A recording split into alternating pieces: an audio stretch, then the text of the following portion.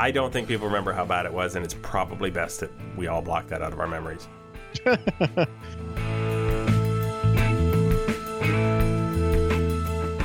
Hashtag what a humdinger, or perhaps hashtag Domapalooza, or hashtag pace of play. Dan Heron quote tweeted, "I pitched a few seasons completely out of the stretch, actually, just not by choice."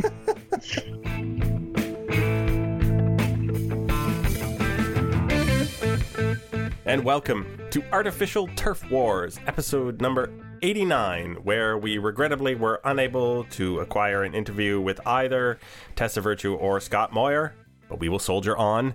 Instead, I bring you Joshua Howsam. Josh, how you doing? That was the least exciting build-up I could ever get. Well, we don't have these awesome, super popular people, but we got him. Love it. Yeah, well, I mean, on the scale of celebrity, I think that's about as much enthusiasm as I could muster versus... honestly, you probably gave me a little too much. Yeah, we were not here to talk about figure skating, though. We're here to talk about baseball, and we do have a little bit of that spring training warming action. We have the Rays and Orioles continue an offseason which seems dedicated to anything but winning lots of games. We do have news about Josh Donaldson's contract, potentially Ross Atkins talking about how the roster's shaping up. Marcus Stroman and Travis and Sanchez are all doing things on the field, so we've got actual sort of substance to talk about. Nothing huge, but developments, as it were. We have your questions, naturally. We have a gold star to hand out to two ex-pitchers, and we have a do-over that is Rob Manfred related, as contractually all of our do-overs have to be, but isn't necessarily for Mr. Manfred himself. We shall begin, I guess, with the inexplicable Tampa Bay Rays. Yeah, I don't really know what they're doing. I don't get it. So since we last recorded this podcast, they gave away Jake Odorizzi to the Twins. I mean, they got nothing in return, essentially. A very middling prospect. They designated Corey Dickerson for assignment, but traded for CJ Cron. I'm still stuck on that one, to be honest. Of all the moves, that's the one I'm stuck on. Hang on. But then they traded away Steven Souza Jr. and then signed Carlos Gomez for the same amount of money. They're just like... So if this was a true salary dump, it didn't dump them more than like $2 million or something, $2.5 million worth of salary? Yeah, very, very little. I was basically whatever Odorizzi made, that's what they dumped. And none of these moves made them any better. No, I think you could argue that they probably are worse in the aggregate. I mean, Souza's a lot better than Carlos Gomez. And Corey Dickerson had a lousy second half after an all-star first half, but I mean, that happened. It wasn't Michael Saunders' bad second half after an all-star first half. And they got nothing for him. Literally. Like, they cut him. They said bye-bye. Well, technically, he's been designated for assignment, so they could get something, but I don't think anyone's going to give them something. They'll just wait for them to have to release him. Yeah, I mean, it's spring training. It's not like teams don't have all the time in the world to pick him up and put him wherever they want to put him. Yeah, spring training games haven't even started yet. It's not even real spring training. Yeah, so it's not like that someone's going to be in a roster crunch just because they picked up Corey Dickerson. At least I don't think so. Yeah. Very, very odd. Very, very surprising. Mostly surprising that it's quite clear that they just aren't trying to win. There's nothing in any of those moves that says there's a concern about even a marginal win. They just don't care. Whatever happens. And that's why I don't get the Carlos Gomez move. Like, you got worse. I mean, there's no argument that they got better. They got worse and saved about $2 million. So why not just get a lot worse? I don't understand. No. And I think that's going to be, I mean, there is a part of the brain trust that thinks the Rays maybe are still gaming the system, but you can't be smart all the time. Yeah. And they also traded Evan Longoria earlier in the season too. So there's a lot of step back here. Oh yeah. Yeah. And I can't remember who tweeted this out, but you're talking about can't be smart all the time. So the Rays chain of trades, essentially, they traded James Shields for Odorizzi. Oh, actually, they traded Wade Davis and James Shields for Odorizzi and Will Myers. Well, they gave Odorizzi away, and then they traded Will Myers for essentially Steven Souza, and then they traded Steven Souza for some B prospects. Not exactly the typical what you think of Rays trades. Now, if you're familiar with the Jays roster map as a listener, which of course you and I are, as a Rays roster map, would that not create an impressive leg out one side? It really would. Maybe that's their objective, is to develop a very obscure looking chain of trades that lead all the way back to James Shields forever and ever. Okay. So that turns our attention to the Orioles. I guess, and we will have to mention the Red Sox later, I just realized. But the Orioles, what have the Orioles done? Well, the Orioles have made the very best move in the history of baseball by signing Colby Rasmus. Because I cannot Colby's the greatest. Yeah, well, absolutely. I just can't believe he still wants a job. It's actually very odd. He walked away from the game last year, partway through the season. He was actually playing really, really well. And he just decided he didn't want to play anymore, essentially. But he changed his mind, and it's his prerogative, and he's decided to sign with the Orioles. And then they re-signed Chris Tillman. Huzzah. Well, and then this is where you talk about this whole, not really trying to win kind of thing. The Orioles finished last. Yeah. And the only moves they've made are to bring in Colby, which, again, the greatest move ever, and bring back Chris Tillman. Well, they signed Cashner, didn't they? Oh, yeah, but that's a great Andrew move. Cashner. I mean, yeah, like if anyone who's listening to me talk about Andrew Cashner, that move didn't make them much better. Well, it did, because they're the Orioles and their starting pitching was so bad, but they needed to make real moves and get legitimately good pitchers, and they haven't done that. And so it's very confusing. So that's team number 2 that doesn't really care. It makes the Blue Jays look positively frantic in comparison in terms of the moves that they've made to improve things. Yeah, and that's the big thing. The Blue Jays have not made the sexy move. There's no argument about that. They didn't get anybody who you'd go out and say, that guy, poof, he's a star. But they got better with every single move, and obviously better. It wasn't like, Andrew Cashner makes the Orioles kind of better, but still sucks. It was, they upgraded with clear ease at many spots that caused a lot of problems last year. Yeah. So as we've discussed, the Jays' question is, did you upgrade enough? Not did you try? And the question with the Rays and Orioles is, what are you trying to do? Exist for another year?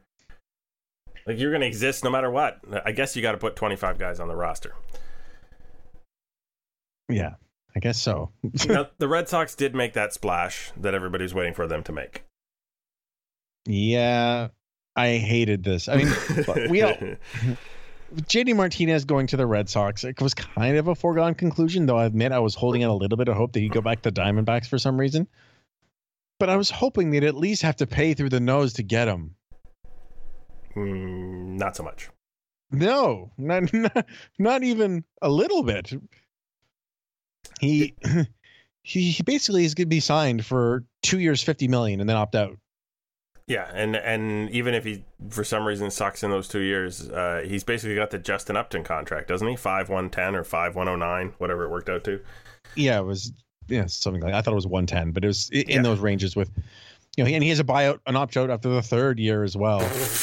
But I mean, even if it's the worst, and he has to stick for the 5 years, it's still way cheaper than I was expecting him to go for.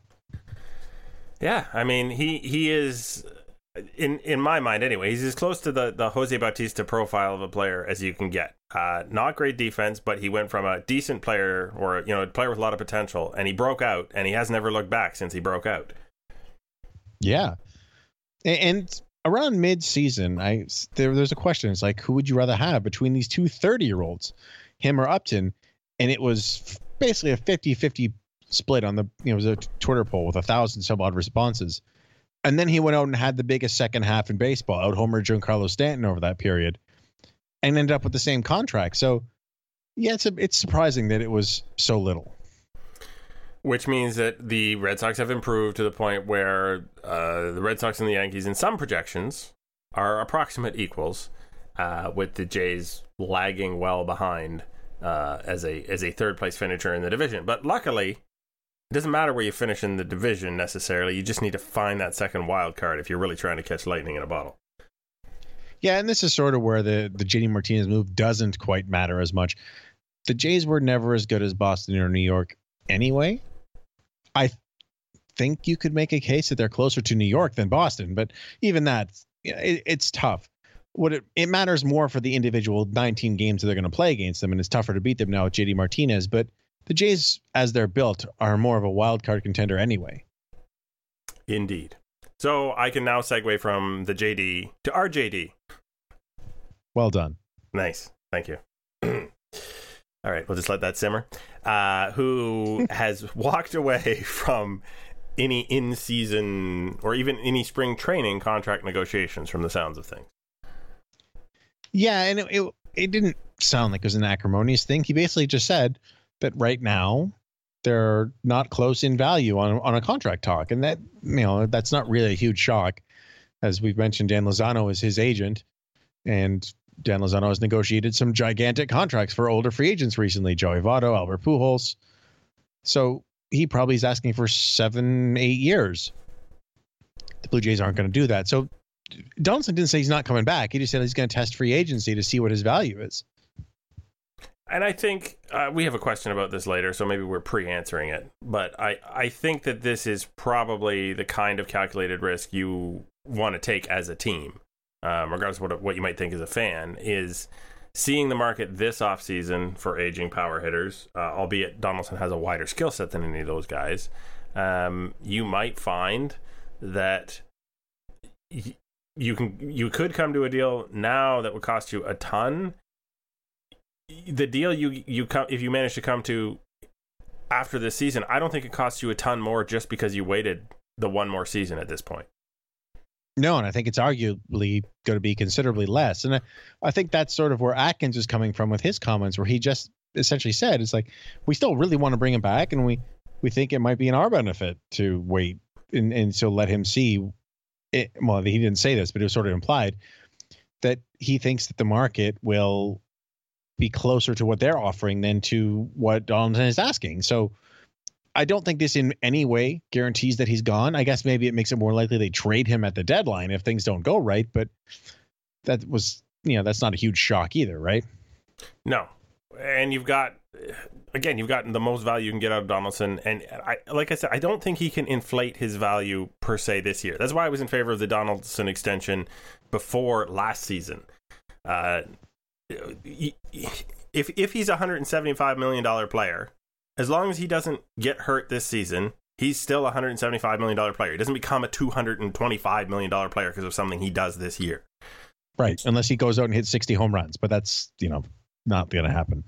No, you can write that down and you can make fun of us if he does, but I'm prepared to we'll take that do-over if it comes. Yeah, exactly. Atkins was also, I guess, in one of the regular spring training scrums asked about the backup catcher, and he said he was okay with Luke Maile where he is. Yeah, he said that they'd consider adding, but it's not something they're thinking about right now. They're going to focus on adding in the bullpen, which the bullpen needs it, and there's no argument about that. But Luke Maile's not that good. Luke Maile historically had one of the 3 worst offensive seasons of all time last year. So I could see the one argument that he literally could not get any worse. Yeah, and that was in one of the biggest offensive seasons of all time across baseball. But Luke Maile's never hit. It's last season his OPS was 407, but in 2015 it was 429. Woo! I guess they're hoping for the 613 from 2016. But really, they're just hoping for more help from Russell Martin. I think this is all about they expect Danny Jansen or Reese McGuire to take over the catching job or the backup catching job partway through the year, and they want that spot available for them. Well, yeah, certainly, yeah. Getting a veteran in who's looking for a certain amount of playing time would be more awkward if you do have someone who's going to come up and take over. And I don't think Maile can really make the case that he deserves more playing time than anybody. Yeah. Yeah, and And I think that Martin, at least at the outset, is probably going to catch 8 or 9 out of every 10 games. So if they think they can get through to the end of May with Luke Maley playing 6 times or 7 times, then that's not really going to hurt you. Not any worse than it hurt you last season. Last season was a lot more than 6 or 7 times. Yeah, they had the impact of a guy who played 6 or 7 times, all the backup catchers combined over the 30 games or whatever it was. I don't think people remember how bad it was, and it's probably best that we all block that out of our memories. What else you got? We got Marcus Stroman. What do you think about this new hesitation pitch, shimmy, shuffle? Well, what is it to you that he's doing that's so wacky? Well, the hesitation thing isn't new. He was doing that last year. So he's going to start throwing sidearm sometimes. Oh. Sorry. So exciting. Yeah. You know what? I'm all in for it. I'm totally in favor of a pitcher trying to do something to get an edge beyond what he already did. I mean, Marcus Stroman already did a whole bunch of this stuff, but if it helps, I mean, if he uses it properly and, to bear in on right-handed batters or something like that, I can't see a negative. And if it doesn't work, then you just stop doing it.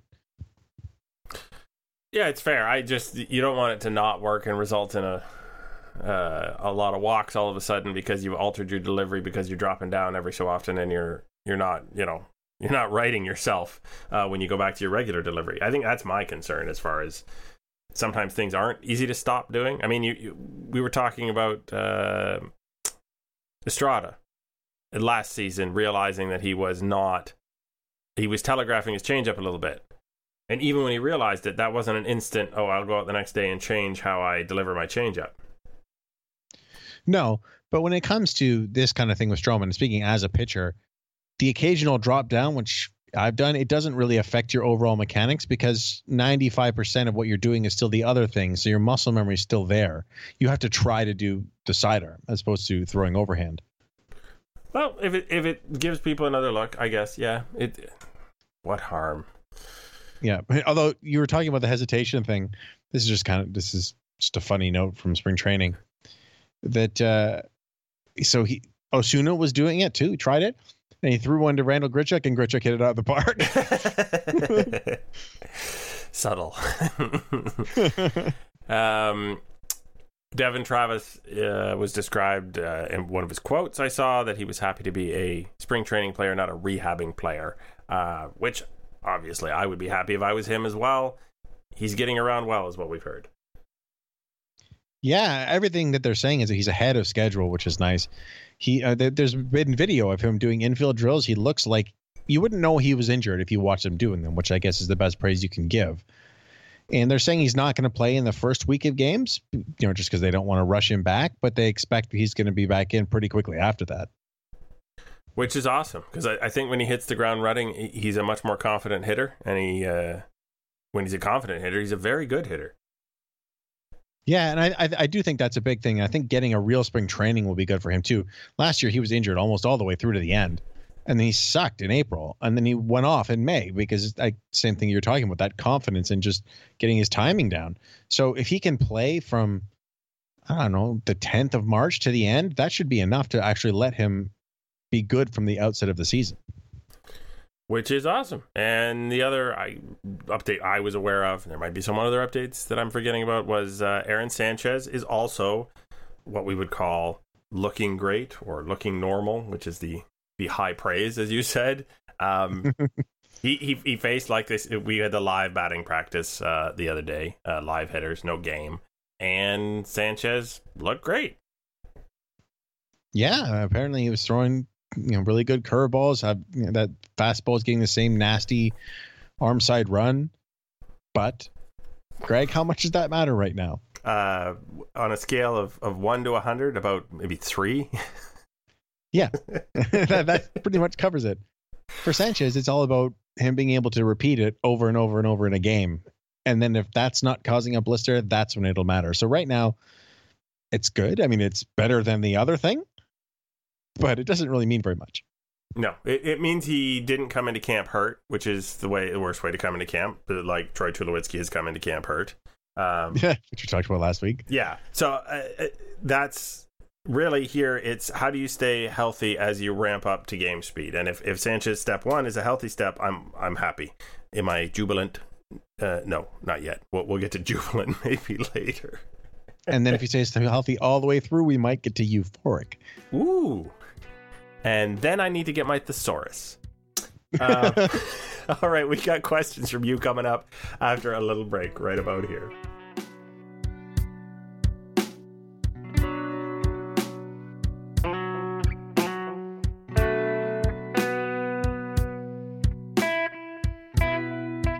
And we have returned. Wow, that feels like a much shorter break to you guys than it does to us, I'm sure. We're going to hit you up with your own questions right back at you. Time now to hear from our listeners. That just seems silly. Here are the rules. First I ask a question, then you ask a question. Now how does that sound, sweetheart? Could you repeat the question, please? Oops. You always do that. I hit the button. Button doesn't do nothing. I need to leave more silent space at the end of those. Regardless, we had an early question from Ewan Ross at Mentalk. Welcome back to Twitter, Ewan. I know you took a little hiatus there. From the middle of the week, he asked, please explain the Tony Watson contract. He seemed like a great fit. And I have a feeling you're going to have a tough time explaining the Tony Watson contract. Yeah. We talked about Watson in general last week, and I said I didn't think it was likely to happen, but he would be a good fit. So he has this very weird deal. He's going to earn $3 million in 2018.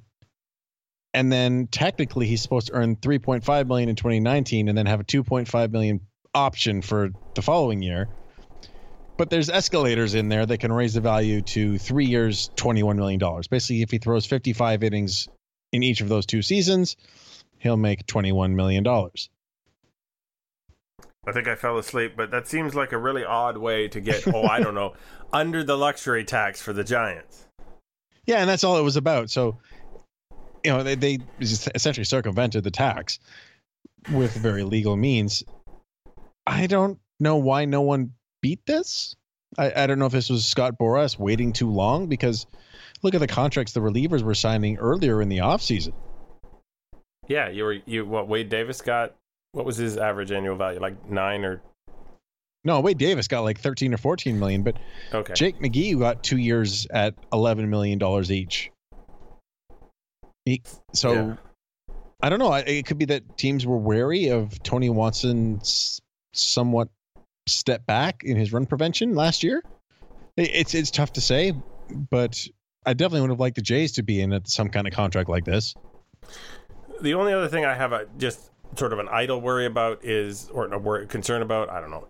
Did Tony Watson really want to play in a pitcher's park? As a personal preference. Yeah, it's certainly possible, though. If you're signing a 3-year contract, I'm not sure how much that really should matter to a pitcher. But I also think that from the Jays' perspective, they didn't want to be locked into a deal like this, where they're not knowing how much they're paying from one season to the next, or even just they wanted a 3-year deal for reliever. Because if you look at the moves they made, they have control on all of them. They could cut Grichuk, they could cut Solarte, they could cut Diaz, and they could cut Jaime Garcia. All of them. Or they could keep them if they want. And I don't think they wanted to be locked into something other than that in case things go south this year. Let's take that to the second question then, which I will read you from Noel Moxon at the Mox Ball. Is the Jays' future plans to wait out the veteran contract / trade for future assets? This offseason lacks very much in terms of immediate upgrades. What are your thoughts? So yeah, I guess I just answered that by accident. They want to leave think that's what it themselves is. Flexibility. Yeah. Because they as much as possible. Yeah, because they don't have any in terms of Tulowitzki, and they don't have any in terms of Martin. And those two guys are a big chunk of change. As much as, yes, it's a $150 million plus roster. You're looking at two guys who are almost, $40 million going into the next 40. couple They're years. taking up a quarter of it. So, yeah, I think that's what it is. They wanted to get as much flexibility this year, and they got talent. I mean, we talked about this. They upgraded their floor considerably, and they upgraded at spots where they sucked. So they could very easily get the second wild. Well, very easily is not the right word, but you can definitely see a way for them to get into the postseason. And then if they don't, they trade away all these guys because they can. Groovy. The next question is the one we answered earlier that I referenced, which was, again, from Noel. Is the bringer of rain asked too much, or is Rogers the Blue Jays being cheap? And the answer was the Blue Jays are taking a calculated risk that really doesn't have a downside for them by waiting at this point if Donaldson thinks he can get more. Mm-hmm. All right, you hit me with one. All right. This comes from Phil Golubovich at Philly G. If you could imbue one player with a 70 grade skill for one tool on this roster, for example, Pilar suddenly having a 70 grade hit tool, this is on the 20 to 80 scale, which player getting which skill would improve the team as a whole the most, and would any be as fun as giving Kendry's 70 speed? So just for, I'm going to do this a little differently. We'll give each a best one and then a most fun one other than Kendra's 70 speed. Okay. So the best one, I think, ironically, would give a guy back something he probably had at one point in his career, and that would be 70 power back to Troy Tulowitzki.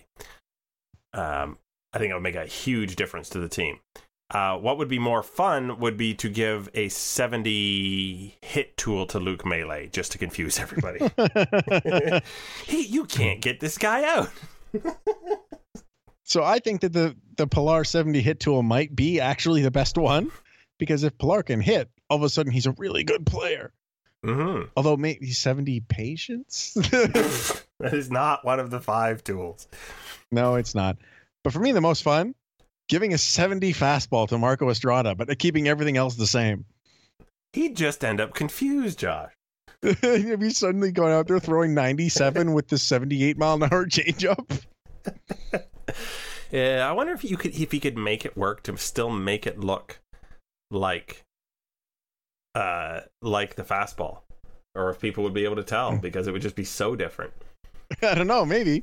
Well, and also if we're giving one player 70 speed, it's got to be Smoke, because he's even bigger than Kendry's. He's not as slow, but yeah, those legs really close. start moving.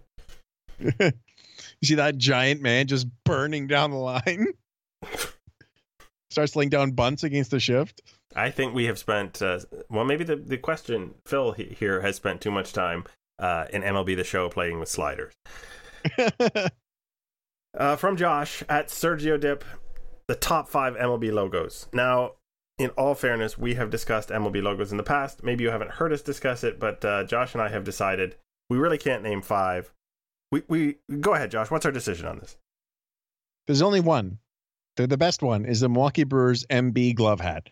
Nothing else belongs in the conversation with that. We'll give a soft 2 to the Blue Jays because, it's a great logo and they're the Jays, but that Brewers logo is just the best possible thing. Yeah, if you were to purely buy a piece of merchandise based on just how the logo looked and knowing anything about baseball, how you could not love so much incorporated in one space. It's the Brewers logo. Next, all right. What do you got? This one comes from Kate Stanwyck at OKStan. What should the Blue Jays 2018 hashtag be? Ooh, I have a couple here because I saw this question earlier and I thought, hashtag what a humdinger, or perhaps hashtag Domapalooza, or hashtag pace of play. That's just for MLB. That's not the Blue Jays hashtag. I think maybe we'll be the most respectful team of the pace of play in all the major league teams. I think instead of raise the bar or something like that, raise the floor. Just it sums up the team nicely. Yeah. Are we really a fan of these hashtags? I don't think. The hashtags have always been bad, so I don't know if we don't have a high bar to cross. I think they probably hit the bottom when they went Hustle and Heart 2.0. So literally, we couldn't think of another hashtag than last year's. Okay, we'll do it again. Oh, Zahir asks at Zeroid. He put up a link to MLB.com, and the title was just for the blog, Raise Tank, and said, this has to be self-aware, right? It really was funny timing because it just launched this MLB blog on the MLBblogs.com. and it's called Ray's Tank. And then right after that, they started trading everybody. You saw the tweet with Steven Souza's arrival to spring training? No, I didn't. It goes, Souza is here. The day they traded him. And the first I did see that one, The first response was, yeah, until you trade him for a bag of jelly beans or something. And then they did. Oh my goodness. Final question. Hit me up. Okay. The last question comes from Brian A at big_B_SR, your buddy. If we were to mash together the two Florida teams in quotation marks, how many wins would they be able to get with that roster? 40, 50, 69, winky face. So that's an interesting thought experiment, I believe, because if you take a bunch of players who are middling at best and combine them with a bunch of other players middling at best, are you really just trading apples to apples? Like, you'd have to have some specific advantage of some guys on one of the teams or the other. I assume you could maybe get, 10 games better if you thought that they were both rosters were tanking? I mean, Tampa Bay is a lot better than the Marlins. We talked about how they got a little bit worse. Yeah. And didn't really save any money. But, last year Tampa was at least decent.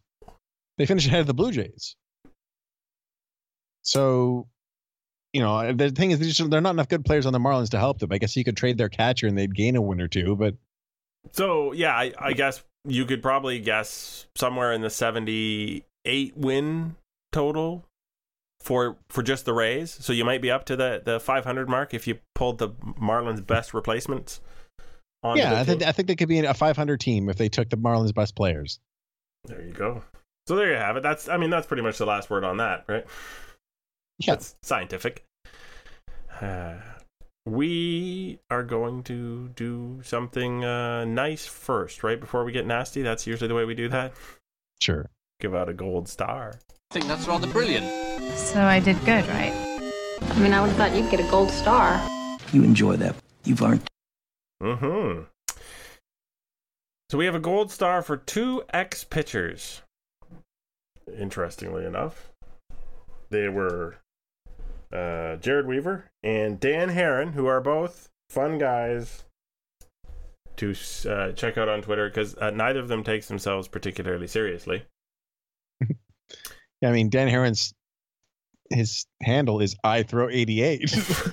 I think it was iThrow80. No, did he change it to iThrow80? No, he didn't change it to iThrow88. I think he was planning on doing that. Yeah, he made a joke about that because it should be iThrow84. But so Pedro Mura tweeted out, Alex Wood intends to pitch out of the stretch throughout 2018. He said he had an epiphany to scrap his delivery in September, watching Steven Strasburg pitch against the Dodgers. To which Dan Herron quote tweeted, and you can take it away from here. Dan Herron quote tweeted, I pitched a few seasons completely out of the stretch, actually, just not by choice.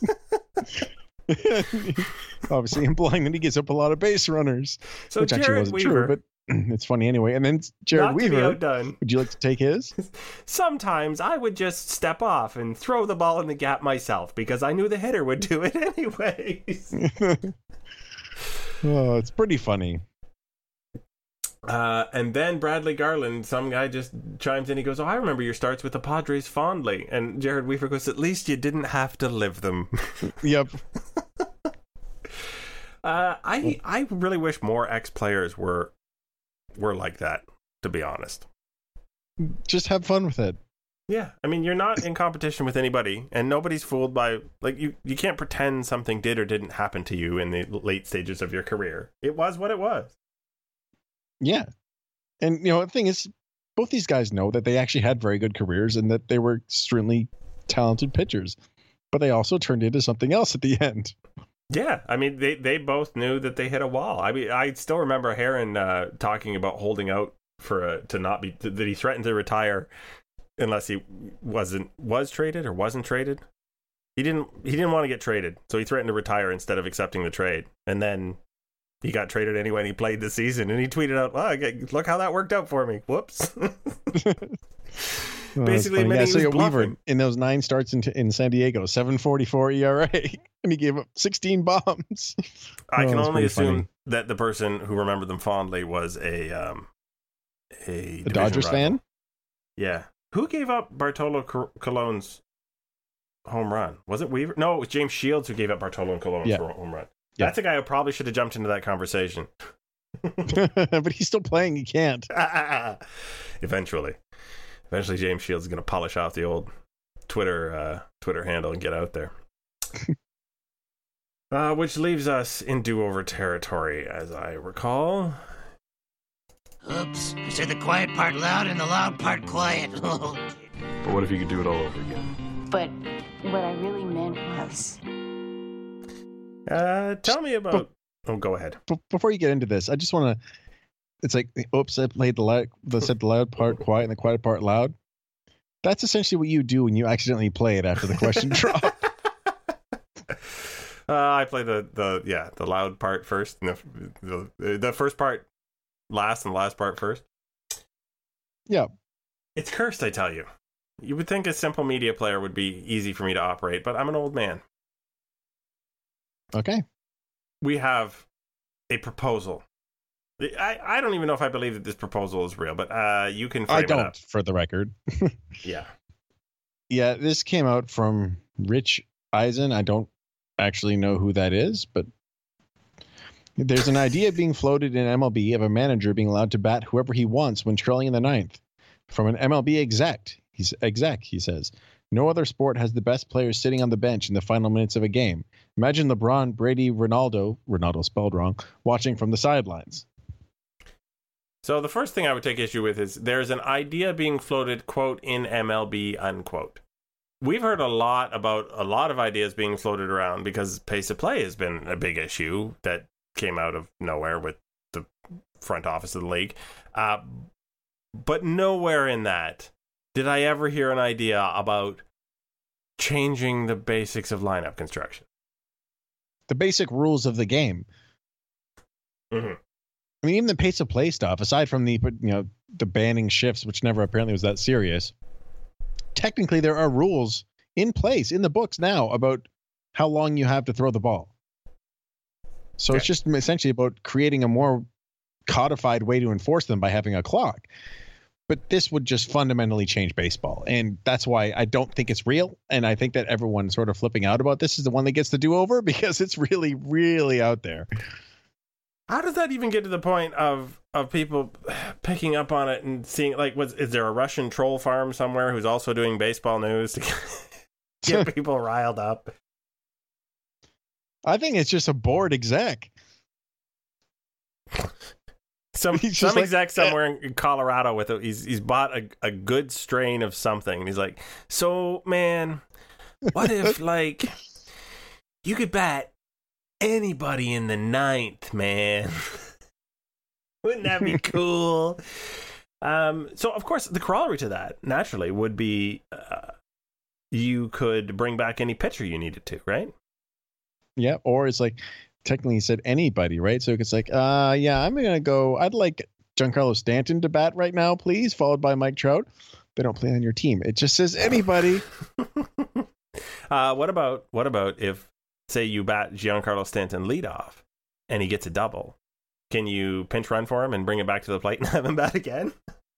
Maybe. The possibilities, man. Endless. Why stop there? Oh, it's just so ridiculous. No way it was ever something that they were seriously considering on any level. Or at least no chemical unaltered level, as it were. Hey, fair point. I guess at this point would ask you, as we wind things down, if you have a final thought. I do. So games start on Friday, which is, for me, the real return of baseball, as we addressed last week. And all 30 teams are going to wear Marjorie Stoneman Douglas high school baseball caps because of the shooting that was there recently. And I think that's a very classy move. Just wanted to bring that up. I think so too. It would be nice if, the MLB could maybe disentangle itself a little bit from the military while we were at it. Yeah. One step at a time. Yeah, one thing at a time. But I'm not going to say thoughts and prayers, but certainly I think something needs to change with that tragedy and the many, many other tragedies like it. So, keeping that awareness up and showing support for those kids is the least that they could do. Mm-hmm. So now you're going to depend on me to come up with a final thought to not end on that very deeply serious note. Yeah, I'm nice that way. Oh, wow. Thank you so much. What have I got? Not much. I'm eagerly awaiting fake games. It's hard to believe baseball's back in, 5 weeks? Joe Biagini, opening day starter. Yeah, we didn't mention that. Apparently, Joe Biagini's already been pressed into action for that first spring game. Yeah. Wow. That didn't take long for him to get into the rotation, did it? We thought we were going to have to wait and see him in AAA and everything else. I guess so my thought is, yes, they are real fake games. And still, if Joe Biagini is starting your first real fake game, nothing really matters. So all the best health to all of the Blue Jays players. We'd like to see them all make it to opening day in one piece. And that said, I have been your host, Greg Wisniewski at Coolhead2010, and you have been Joshua Howsam at Joshua Howsam, and this has been Artificial Turf Wars, episode number 89. And we'll talk to you again next week.